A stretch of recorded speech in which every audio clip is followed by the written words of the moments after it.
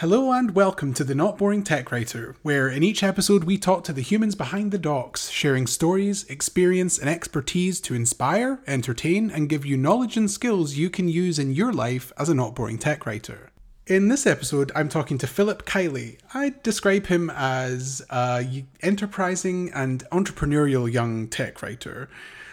He only started his tech writing career fairly recently, but he's already enjoyed a good deal of success. He's recently published his first book, which is called Writing for Software Developers, and it sounds like he's made a lot of really great connections and gathered quite a few really excellent stories along the way.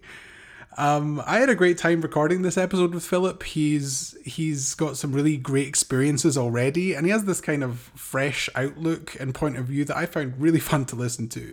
So I hope you'll enjoy it too. Okay, I won't keep you any longer, but be sure to stick around after the interview to find out how you can get in touch with us. On with the show.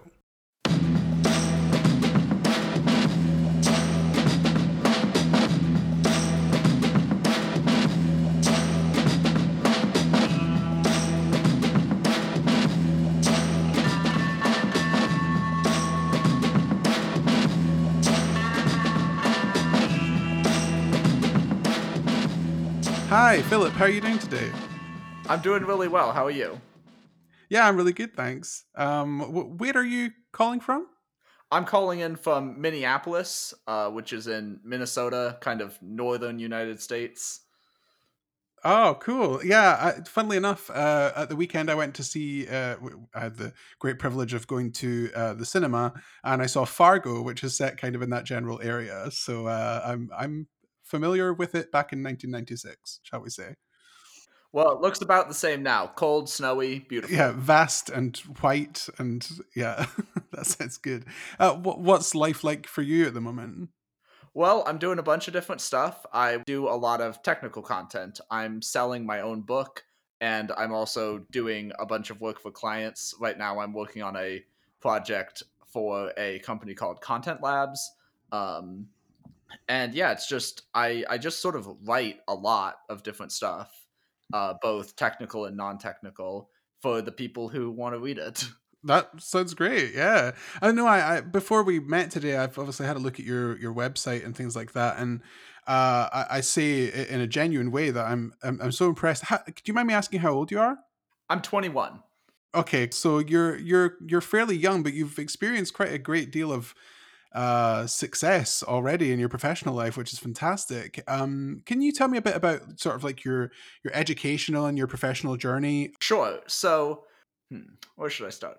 I was born on April 29th, 1999. Okay, I think we can skip a little bit beyond Yeah, we could there. skip ahead a little, I think. So I went to college at a place called Grinnell College, which is in Grinnell, Iowa, which is a tiny town in the middle of some big cornfields in the Yeah. middle of Iowa.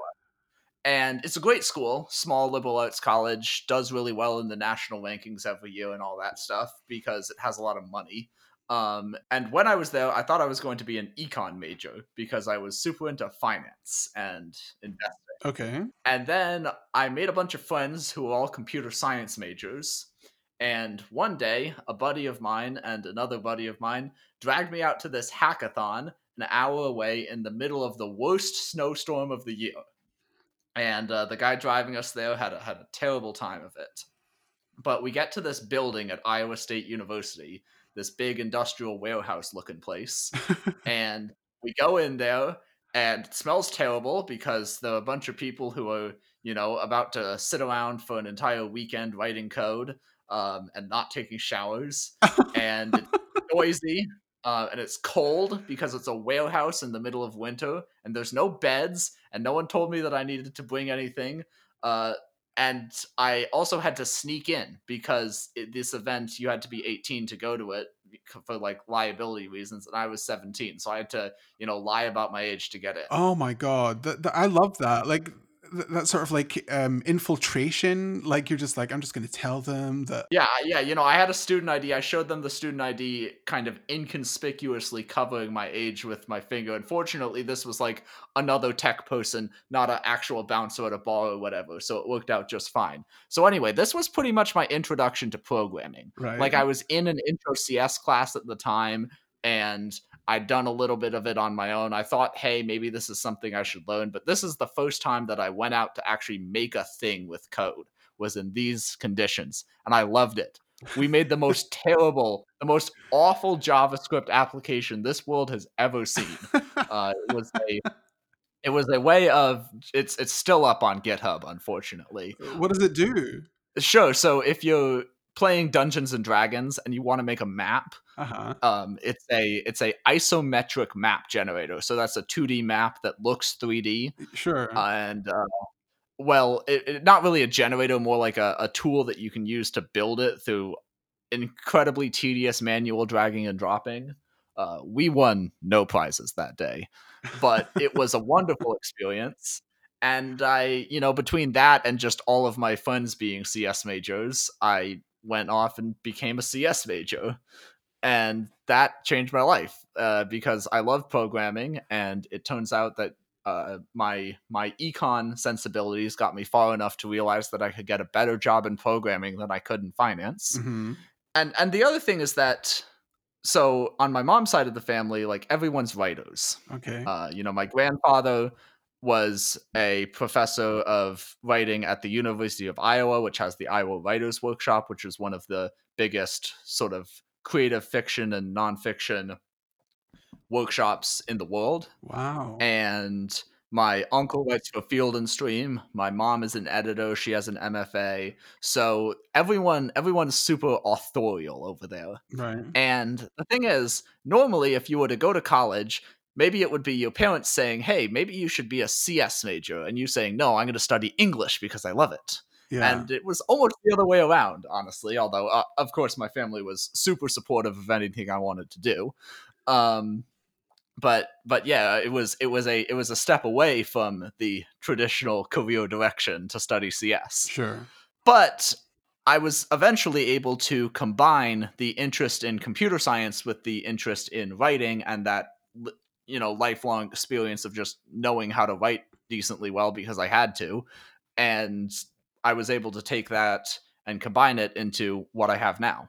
Well, that's quite the story, actually. I still can't quite get over this. I'm kind of imagining this warehouse in the middle of a cornfield in Iowa, and you sneak in as an underage participant. That's amazing. And I've been a D&D DM a couple of times in my life, so actually, this sounds like a very useful application that you put together there. You say it's the worst, but it's clearly very useful. It would have been useful if we had been sufficiently advanced in our technical skills to have, in my case, written a line of JavaScript before that day.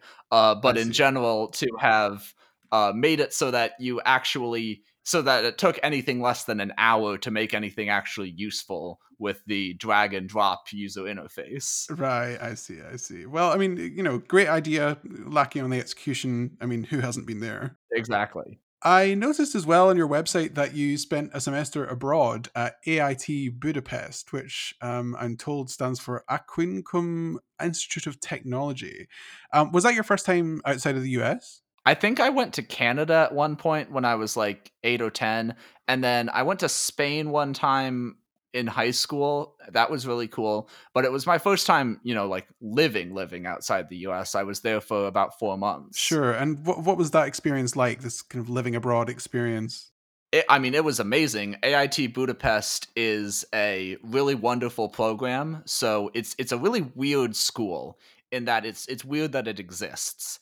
So there's this Hungarian company called Graphisoft, right? Okay, And Graphisoft was founded by a guy named Gabor, which is not particularly unique, as lots of people in Hungary, as I discovered, are named Gabor. But right. anyway, this guy, he made this company, and it made architectural, like, 3D drafting software for Apple computers back when you still had to sneak Apple computers across the border into Hungary because of international restrictions related to the Cold War. Oh, my word. This was an original company back in the 70s and 80s making this software, and it did really, really well. And it's still a big company today, although it's been surpassed in size by various competitors in the field, and it made its founder a lot of money. Now, Hungary, and Budapest in particular, has a very rich history in the maths and sciences. Lots of very famous mathematicians are Hungarian. Right. And so the founder of Graphisoft decided, hey, I have some money. I'm going to make a school for people from the United States, people from North America, to come over to Hungary. He made this school just for study abroad students to come over from Hungary and learn from Hungary's best professors in math and computer science. And so he founded AIT Budapest. It's been around for over a decade at this point. It's an amazing program. The people who run it are incredibly caring about the student experience and making sure that everyone has a really educational time in addition to an interesting time. And then, by the way, Budapest is an amazing city. I loved going around it. I had my mind blown that I could get on a train and go anywhere at any time through the public transit, which we do not have in Iowa, for the equivalent of $15 a month. Right. Yeah. It must have been quite the change. Yeah. How did you find it, sort of culturally living there? Yeah, I mean, I was kind of in my bubble with a bunch of other American tourists, right? So I'm not sure that I got a fully authentic experience, but I really this was also the largest city I'd ever lived in at the time Right. by big order of magnitude. So it was really cool to be around so many people and to feel like I sort of got to live this other life that wasn't really mine for a while. And it Mm. was because I was there and in this new environment, thinking about, learning all sorts of new things, meeting all sorts of new people, that my mind was, open and ready to change. And that's where I discovered writing technical content. Right. I see. So was that mostly through your sort of own research, or was that through the course that you were taking at AIT Budapest? This was entirely self-directed. I've always every when I was in school, I always had some project outside of school that I was working on, often to the detriment of my academic performance, unfortunately. But in this case, I was looking for freelancing opportunities, and I found this company, and I sent them a cold email saying like, "Hey, I noticed that your website copy is not in particularly well translated English, and I can fix this for you." Hmm. And they got back to me and they said, "Yeah, here's the GitHub repository. Go fix it." That was very trusting of them. Yeah, yeah. I mean, I wrote a very trustworthy cold email. I'm sure you Um, did. and so anyway, and then after that, I had the relationship with this company, and I noticed that they had a blog, and I said, "Hey, I can write something for your blog if you'd like." And they'd be like, "Great, go ahead. We'll pay you for that too." And so I did. And then I realized, hang on, this is just like one random company. I bet there are other companies that do this. And so I went and found another one. Floyd Hub was the first major company with a blog that I wrote for. And then I thought, hey, wait, there are companies with blogs. Maybe they're just companies that are blogs. And so Mm. then I went and found Smashing Magazine and I wrote for them. And I've just been, building my client portfolio ever since, doing these pieces of technical content. Mostly very industry focused on, either it's content marketing or it's just something that's designed to get people to read it because, that's how you get ads and sponsors. And the only way to do that is make something that people actually want to read. That's fantastic. What a great experience, and very enterprising to take advantages of these opportunities that presented themselves. What the course that you were undertaking at the university in Budapest? What was that like? What was the content of that? Yeah, I took all sorts of classes. So Grinnell is a very good college, but it's also a very small college. So the courses are very focused within the computer science department. There's kind of a focused track of courses that you can take. Um, and so I was using my opportunity in Budapest to learn about all sorts of new things, like cryptography. I would say was my favorite class, but I also took Android development. I took an entrepreneurship course from the founder of the school.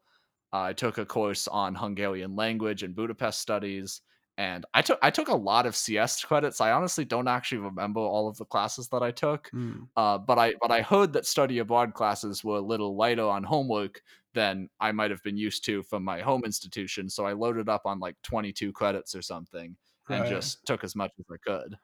Yeah, I think it's always an interesting experience to undertake studies in a different country because it can be quite a different style. I myself did a year abroad in Japan and China, and certainly on the Japanese side, the home like the sort of homework or the stuff that you're expected to do outside of the university was pretty heavy compared to what I was used to back home. But then in China, it was nearly nothing, and so you just kind of felt like you were going to a class in the morning, and then there wasn't really any follow up, both of which have obviously their advantages and disadvantages. But I think that's great, to have had that experience of living and working and studying in a different country.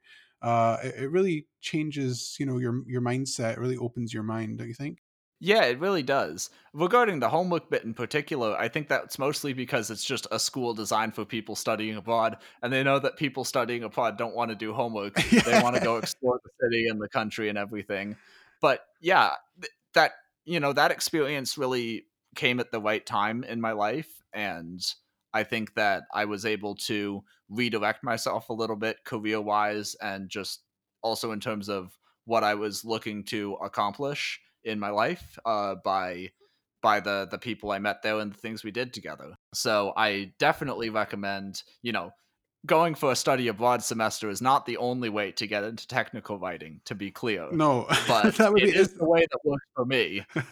And if it's something that's available to any listeners, if you're thinking about it, especially maybe not in the spring semester, but hopefully in the fall semester or the spring semester of next year, that you might be able to head out there and check out a new place. I think it's an opportunity worth taking if it's at all available to you. Absolutely. And it's clearly served you very well because through reading your website and our communications prior to this recording, you've recently released a book called "Writing for Software Developers," which looks very interesting. Can you give us a bit of a rundown of what's in there? Yeah, so it's in three parts. The first part is a book about how to write. And specifically, it's a book about how to write 2,000 word articles about technical topics, Right. but only because that's sort of an essential unit that you can take skills from and use to write anything. The second section is examples of these sorts of articles broken down with here's why I said this, here's how I structured this section, here's how I think about what a reader already knows at this point. It's these annotated examples. And then the third section is all about the business of writing, because being able to craft technical content is a pretty valuable skill, and you're making something that's the market will pay for. And so it's all about the different opportunities and out there and how you can take advantage of them. And so then all three of these throughout these three sections, there's excerpts from 11 expert interviews because, as we established at the beginning of this conversation, I am only 21 years old and thus do not know a lot of things yet. So I went out and talked to people who do things and took the things they know, took the things I know, spent 6 months, squishing them together, and there's the book. Sure, sure. I'm looking at the cover of it now, and it's pretty good. Did you do that yourself, or did someone design that for you? So, more behind the scenes on how these sort of projects get made. Back before my school shut down because of COVID, I Mm. was sitting in my English class, and I look over at the girl next to me, and she's doodling. And I notice that the doodle that she's making is really nice looking. And I think, hey, I need a nice independent artist to make a cover for my book. So after English class, I was like, hey, how'd you like to make some money? And there we go. Got a cover for my book. Wow. Yeah. No. And what's because if our listeners haven't yet seen it, it's a picture of Shakespeare writing on a piece of parchment with a quill with a sort of skull in the background. What's the Shakespearean connection? Yeah, so when I asked this girl from my English class when I commissioned the piece, I said, "Look, I want Shakespeare writing code. That's all I want." Within the book, the examples are using the it's kind of a multi-layer onion here. The the example articles have example code in them, and the example code is all about how to it's this program for taking Shakespeare's sonnets and rearranging them into new sonnets I by see.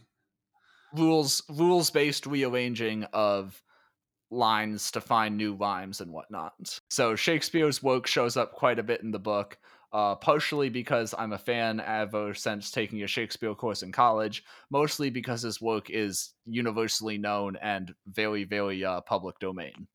Cool. Well, I wanted to know as well, like, can you remember if there was a particular point where the thought came to you, like, I'm going to write a book?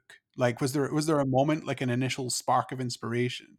I've got a story for that one too, believe it or not. I believe it. Um, so let's head back to that snowy, drafty warehouse in the middle of a cornfield in Iowa. Sure. And then fast forward a year. I'm at a different hackathon. This one in the very warm student union in Iowa, in the University of Iowa, which is 2 hours away from the aforementioned warehouse. Right. And I'm at another hackathon with one of the guys who I was at the previous hackathon with, because all my good stories start this way. And while we were there, I think this was actually only the second hackathon I'd ever done. So, okay, so yeah, so this was actually 6 months after the first one, not a year after. Misspoke. Hmm. Um, but anyway, I was there. I met this guy named Ben, and Ben worked for a company, an insurance company in Madison, Wisconsin. And Ben was there because his company was one of the sponsors of the hackathon, and he was there to help out teams and assess the candidates at the end and see which team would win his sponsor's prize. And I thought, and I figured that if they were there, it was also because they were hiring. And so I figured I might as well go win Ben's prize. And so my buddy, who is less corporation inclined than I am, was perhaps not thrilled when I suggested that we build a app to help credit union members remember to save money. But I figured that's the sort of thing that would really appeal to someone who's from an insurance company that partners with credit unions. So, we fired up Flask. We built this thing. I was still a very new programmer at this time, and he was only a little bit more experienced. So it was still a good challenge to build this. We pulled out Twilio for the first time and learned how to send text messages, and that was really fun. Yeah. And then I, put together this nice little pitch about the application, and Ben liked it so much that not only did we win the category, but after the event, he hired me. Oh, And that was fantastic. how I got my first technical job. I was actually a data scientist on his team for about 9 months part time during college, which was super cool because I was making money and learning things I wasn't learning in classes. And That's great. What a great result. yeah, and so good things come from undergraduate hackathons in Iowa. That's kind of my That's how it that's kind sounds. of one of my key takeaways here. Again, Yeah. it's like I'm only able to offer your listeners very poor, very specific advice because if you're not from Iowa or Iowa State, you're just basically out of luck trying to apply my exact path. So you're just gonna have to find your own and tell your own stories. Apparently But so. anyway, yeah. So anyway, I'm getting a little long winded here because this is all the setup. Yeah. Because so anyway, I leave that job, go to a different one, whatever. A couple years later, I get a message from Ben. Now I should say that Ben is a very smart guy. He also has a PhD, and way more industry experience than I have. So Ben sends me this email. He says, "Hey Philip, I noticed you've been writing at a bunch of different places, and I would like to do the same." And I was like, "Oh, cool. I'm sure you know everything you need to know about how to do that." And he was like, "No, actually, like you probably know more about this because you've been actually doing it. I will pay you to help me learn how to do it." And I was like, "Oh, hang on a second. This guy is way better at everything than I am, except for this one thing. And he thinks I'm enough better that he'll pay me for it. I bet other people would do that too." Ding, ding, ding, ding, ding. So exactly. So, I help him out. A month or two goes by, and I decide, all right, you know what? I'm gonna write a book. It's the family tradition, right? I'm gonna write a book. Mm. So it's Thanksgiving break. I'm at my mom's house, and I've got a bunch of friends with me there too, because that's what we do on Thanksgivings is we bring as many people in from Grinnell College as possible. And anyway, I tell her I'm going to write a book, and I explain the whole thing to her, and she's like, "That's great," because I've told her that I'm going to write a book a lot of times before that, and never actually delivered any books. Um, but this time, I make an outline. I try and find a publisher. The publisher said no, which I'm very grateful for, because otherwise I wouldn't have made nearly as much money. Um, I do all the interviews. COVID happens, shuts down my college. This is March of 2020. Mm, I go home. I sit in front of my computer for 2 months straight in my pajamas, writing nonstop. I somehow still pass all my classes. And I launched the book 6 days before I graduate from college. And by the time graduation rolls around, I've racked up about $20,000 in sales. That's the story. wow. And that's quite a story. You mentioned before that, and I saw from your website that there's quite a number of interviews in this book, some with some pretty prominent names in the industry. How did you manage to land quite so many? Yeah, so I wrote a second book actually that's all about this, called Cold Email for Interesting People. Right. But at the moment, because it's just such a small project, I'm giving it away for free. So I might as well also just tell you exactly what I did. It's pretty simple. I sent him an email. Not only did I send them an email, I sent them a very short, basic email, because really the thing is, these people are, as you said, high profile. They're super busy. Nothing I say in an email message beyond just briefly stating my case is going to convince them to do something that they do not intrinsically want to do. Sure. So I just reached out to them. I said, "Hey, I'm writing a book. I think you're really cool." But I didn't just say I think you're really cool. Like, I actually did a bunch of research on them, Mm, and so I was able to say I think you're really cool in a way that was specific and meaningful to them in particular. And then I said, can I have 30 minutes of your time to do an interview for this book? And I sent a lot of those emails, by the way.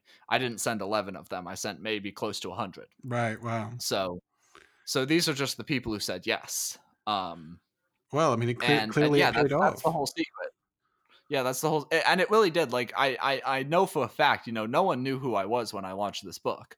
So I know for a fact that I would not have had nearly the success that I did if I wasn't able to stick everyone else's name on the cover too. Well, it's not on the cover, but on the sales page, because not only was it instrumental for people on Hacker News, which drove a lot of my early sales, not only was it instrumental for them taking the book seriously and managing to overlook the fact that I hadn't even graduated from college yet, and I was trying to teach them how to do technical content.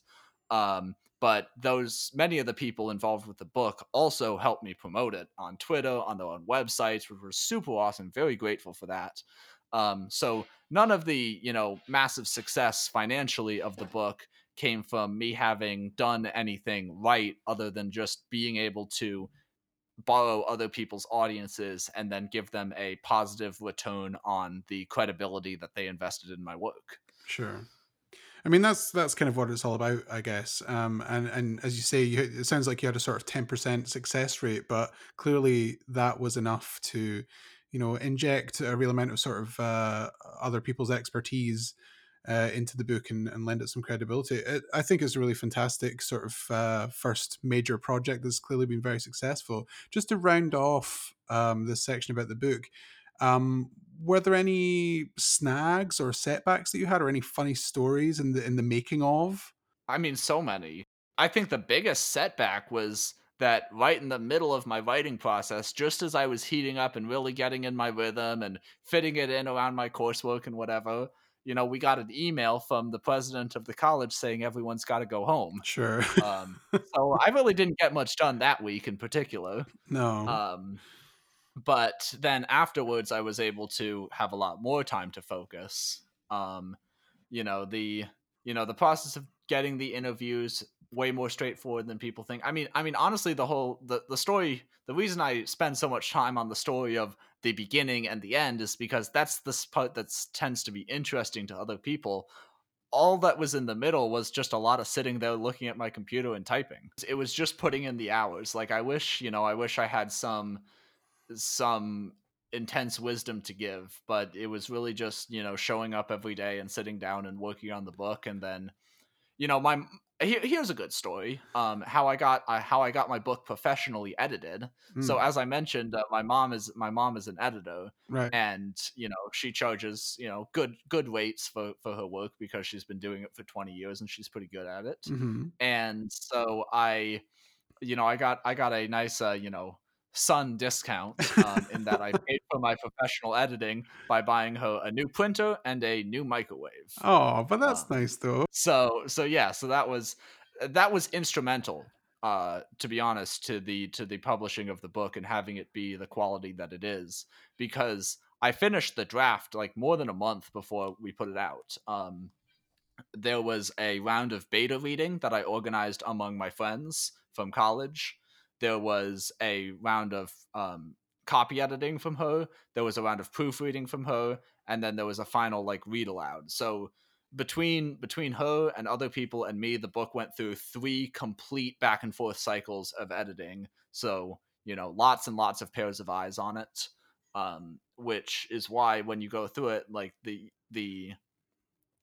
content is polished to a level that you don't often get from self-published books, and that's entirely just because I had access to all of these people to help me. Yeah.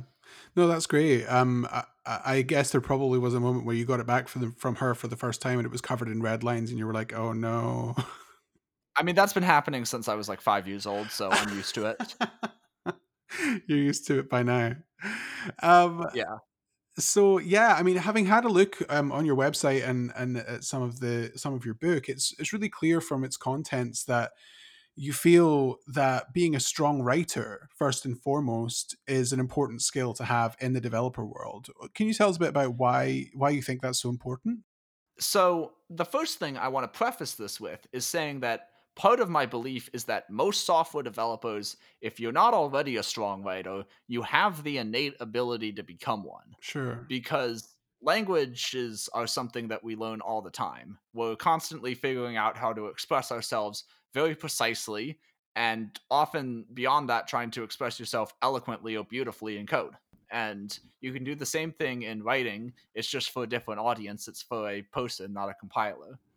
So I think that the idea that a lot of software developers aren't good writers, comes from a sort of what kind of nerd are you posturing, where we're tech people, so we can't hang out with those arts people. But Yeah. that couldn't be further from the truth in my experience, and I think in a lot of people's experience. And the thing is, if you're a person working in technology, then you probably make stuff. And if you make stuff, you're probably making it so that other people can use it. Maybe you're just making stuff for yourself to use. That's totally cool.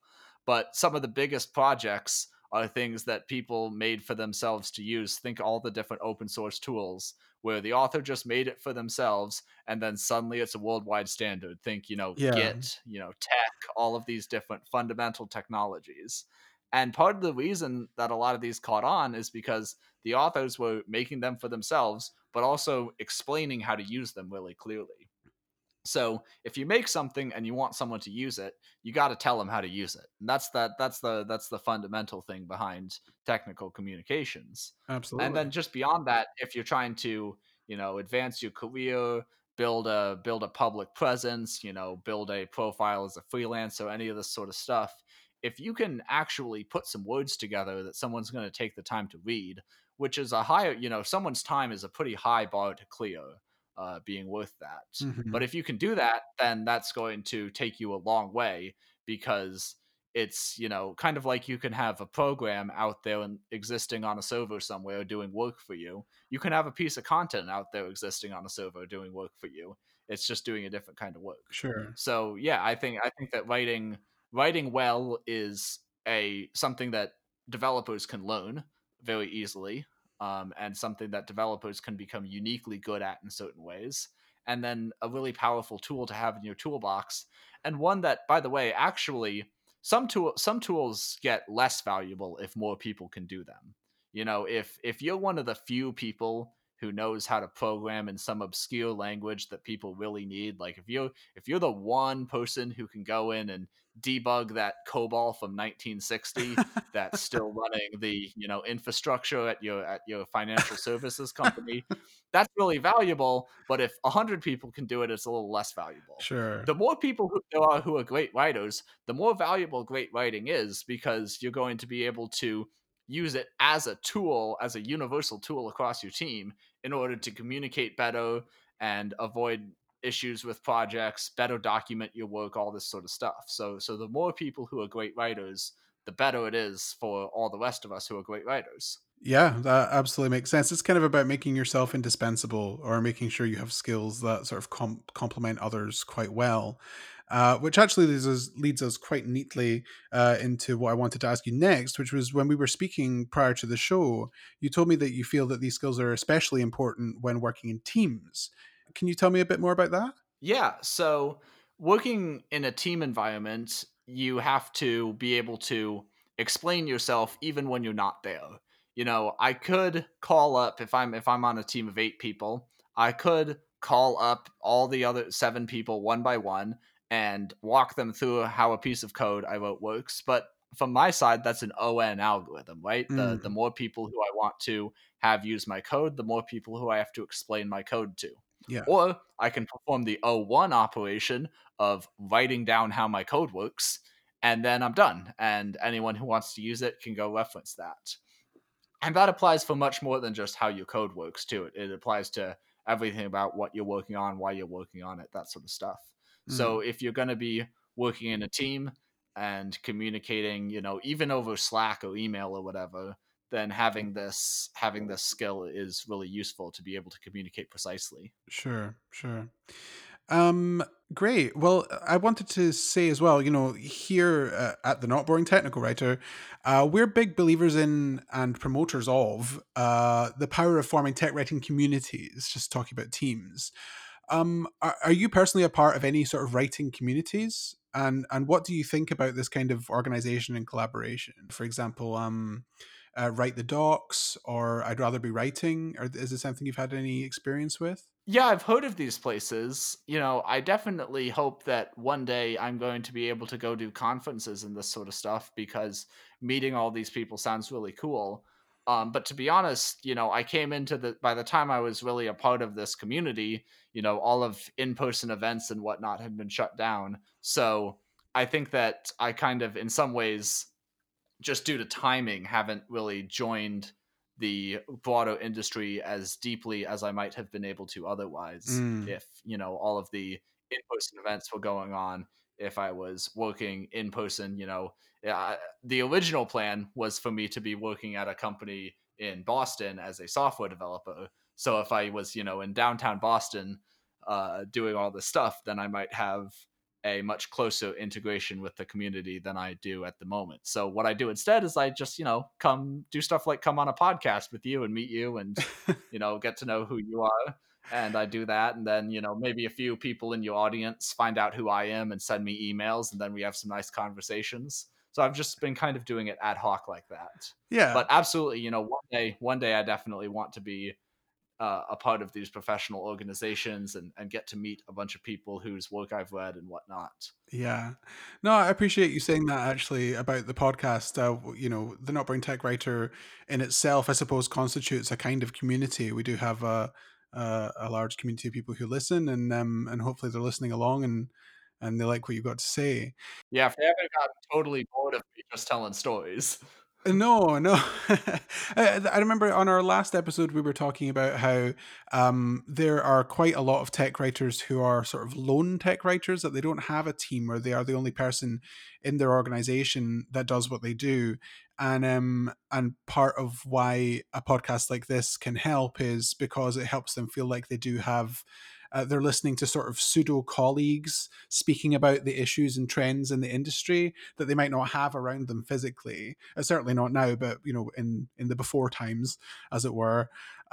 So that's part of what we really like to do here at the podcast. That really makes a lot of sense. Yeah, and to anyone out there who's doing technical content, yes, if you need to pretend that I am at your office with you, feel free. I'm a great teammate. I hope. Especially when I don't list. Philip, it's been great speaking to you as we move towards sort of the end of our time here. You've clearly enjoyed considerable success in your few short years in the industry. With a view to giving advice to folks out there who are wanting to get into the tech comms game, if you could go back and visit yourself before you started out and give yourself any advice, sort of in hindsight, what might that be? To be honest, I wouldn't really change anything. The stuff that I messed up, I had to mess up so that I could learn how to mess it up. Sure. And the stuff that I did well, I was fortunate enough to be able to recognize, hey, that went pretty well. I should do that over and over again as much as I can. Um, but in general, it's just like you just have to put yourself out there. It's not like I came into this industry with a bunch of pre-existing connections. Mm. Every pitch I've ever done is a cold pitch. Even coming on this podcast was just a cold email. So I think that that's kind of the number one thing I can recommend is just, I was already sending cold emails. It's something I've always done, but I Mm. would just tell myself, hey, for every cold email you think you're going to send two, send three. Right. Really put yourself out there and expose yourself to as many opportunities as you can. Yeah, cast the net wide. Funnily enough, on our most recent episode before this one, we had a snippet of Ted Hudak, who is, I think he was a technical writer for Microsoft, and his sort of philosophy was just ask, and that sounds like sort of the spirit of what you're saying there. Exactly. That's see, this is why he's a technical writer at Microsoft and I just, write articles is because it took me I don't know how many words in some random order to say that and took him two. Just ask. I'm stealing that for sure. Well, you might want to ask him first. I think it's part of his. Yeah, I'm sure it's fine. Look, here's the deal. If you steal something from one person, that's theft. If you steal something from 100 people, that's research. I stole that as well. That's not original. That works well for that particular quote then. So, what's next for you, Philip? What's in the pipeline at the moment? Yeah, so taking the long view, up front, I'm trying to revise this thing that I wrote in 2 weeks in November last year called Cold Email for Interesting People into a more fully featured product that people can actually use to apply my methods to also just ask as it is. Um, so yeah, keep an eye out for that coming out, sometime hopefully in the future shortly. That's about how good I am with timelines, by the way. And then the big project is a second edition of writing for software developers, which is going to take a long time. Like if you're listening and you're thinking, I should wait until the second edition. No, just go buy it right now, because it's going to take me at least a year and a half to get this thing ready. Because the issue is, I got to go experience things. Like I got to do the work before I can write about doing the work. Yeah. So really, what's coming up next for me is I realized that there are some more things that I want to teach, and so I need to learn them. So it's just about going out and doing that. Yeah, I guess right now is we're all a bit restricted, so it's kind of difficult to go out there and get that real world experience. But hoping that things improve soon, and you'll be able to go and do exactly that. Yeah, and fortunately, a lot of the real world experience I'm trying to get does come behind the bars of a keyboard. So I'm just, trying to explore more formats, more opportunities, more structures, just to have a better understanding of everything that's going on and the different types of work that people do. Yeah, sure thing. So where can people find you online if they want to find out more about you or want to get in contact with you? Yeah, so hopefully they can find me in the description of this podcast episode. They certainly can. But the best place, the central hub, is a website called philipkiely.com. And on there you can find my books, you can find stuff I've written for myself, stuff I've written for clients, cool pictures of me parading around Des Moines. All sorts of different Philip related things are on this website. So yeah, anything I've talked about on this episode, there's gonna be something on my website about it. And definitely the page that I would love for people to check out is philipkiely.com/WFSD, where I'll give you a good sales pitch for writing for software developers, and then you'll buy it, and then you'll be like, wow, this is such an amazing book. I'm so glad I bought it. There you go, folks. Yeah, philipkiely.com for all of your Philip related needs. Um, well, Philip, thanks so much for your time today. It's been really great chatting to you. You're a very interesting chap with a lot of success behind you already. And I wish you all the best in the future. Well, thanks so much. I've had a lot of fun recording this podcast, and I wish every podcast I just got to talk about random stories from my life like I was a grandpa. This has been so much fun. I think you're playing yourself down there. I think we've had a few really good technical insights in what you said, but you've had quite a unique journey so far, and I think people will really appreciate hearing about that. So thanks so much for sharing with us. Yeah, thanks for having me. And, if you're still here, thanks for listening. Thanks, Philip. Take care. Bye.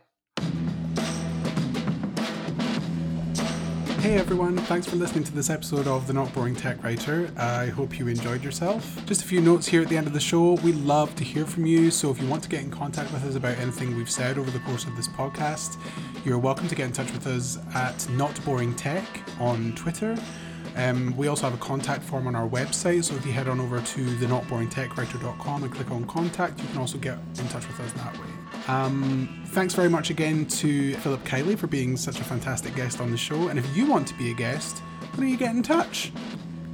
Can't hurt. You're very welcome to get in touch and find out whether you can be a guest on the podcast through Twitter or on the website. So that's everything for now. Until next time, I'm Gerard Doran, and you are the Not Boring Tech Writer.